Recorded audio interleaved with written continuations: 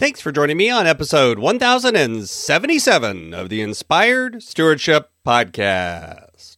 I'm Travis Rosser, the author of You Inc., the step-by-step guide for finding the business within you. I challenge you to invest in yourself, invest in others, develop your influence, and impact the world by using your time, your talent, and your treasures to live out your calling. Having the ability to really find your gifts and calling is a key. And one way to be inspired to do that is to listen to this, the Inspired Stewardship Podcast by my friend Scott Mader. We use this time nowadays to focus on having a relationship with God, to grow our discipleship, to extend ourselves.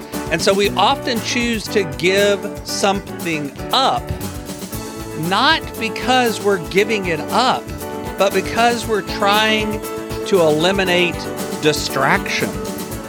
Welcome and thank you for joining us on the Inspired Stewardship Podcast. If you truly desire to become the person who God wants you to be, then you must learn to use your time, your talent, and your treasures for your true calling. In the Inspired Stewardship Podcast, you will learn to invest in yourself, invest in others, and develop your influence so that you can impact the world. In today's Spiritual Foundation episode about investing in yourself, I talk with you about 2 Corinthians chapter 5, verses 20 through chapter 6, verse 10. I talk about the season of Lent. I also share how Lent isn't about giving things up for deprivation, but rather to eliminate distractions. 2 Corinthians chapter 5, starting in verse 20, says, "We entreat you on behalf of Christ, be reconciled to God. For our sake, he made him to be sin who knew no sin, so that in him we might become the righteous of God. As we work together with him, we urge you also not to accept the grace of God in vain. For he says, at an acceptable time I have listened to you, and on a day of salvation I have helped you. See, now is the acceptable time. See, now is the day of salvation. We are putting no obstacles in anyone's way so that no fault may be found with our ministry. But as servants of God, we have commended ourselves in every way through great endurance in afflictions, hardships, calamities, beatings, imprisonments, riots, labors, sleepless nights, hunger, by purity, by knowledge, patience, kindness, holiness of spirit, genuine love, truthful speech, and the power of God. With the weapons of righteousness for the right hand and for the left, in honor and dishonor, in ill repute and good repute. We are treated as impostors and yet are true, as unknown and yet are well known, as dying and see. We are alive, as punished and yet not killed, as sorrowful yet always rejoicing, as poor yet making many rich, as having nothing and yet possessing everything." You know, this passage makes me think about Lent. We're beginning this week, the 40 days of Lent, when on all of the days except Sunday, we begin to go into what traditionally is seen in the Christian circles as a time of giving things up. It's seen as a time of getting rid or fasting or setting something aside.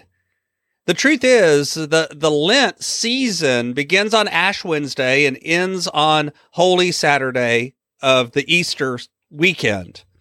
Lent actually comes from a word that means to lengthen, as in the days are getting longer. We're coming into the season of spring. And the fact that it's 40 days represents the time that Jesus spent in the wilderness enduring the temptation of Satan and beginning and preparing to begin his ministry. It also corresponds to the 40 years that Moses and the Israelites spent wandering. And the fact is that I'm glad that Lent is only 40 days, not the 40 years, because Lent is a time of repentance, meaning to turn away from something, to submit yourself to something greater. We often use fasting as an indicator of that. It's a time of preparation. It's meant to be a time of self-reflection and self-examination and self-awareness. Historically, it does involve fasting and preparation for the baptism time of new converts as well, and in that moment of baptism, remember, everyone, the congregation, as well as the person being baptized, is acknowledging their time of turning away from sin. We use this time nowadays to focus on having a relationship with God, to grow our discipleship, to extend ourselves. And so we often choose to give something up, not because we're giving it up, but because we're trying to eliminate distraction. We're trying to get back in touch with that relationship between ourselves and God in a more pure way. It's not about deprivation. It's not about giving up something that is particularly meaningful to you, though it might involve that. It doesn't mean that you have to starve yourself or give up other things. In fact, you may actually find something that is an internal thing or something that you're doing or saying or acting in some way. It may have nothing to do with giving up an external item. Though I would say in today's world, it often does involve finding something that is causing a distraction in your life, something that's getting between you and the relationship that you need to have with others. That's why it involves self-awareness. That's why it involves self-examination. Because the first step of identifying what is a distraction is to look at yourself and see what is it that is pulling you away from that relationship. And then when you find that thing, it's about doing something to get that out of your life, temporarily or even permanently. I've often used Lent as a time to fast from social media.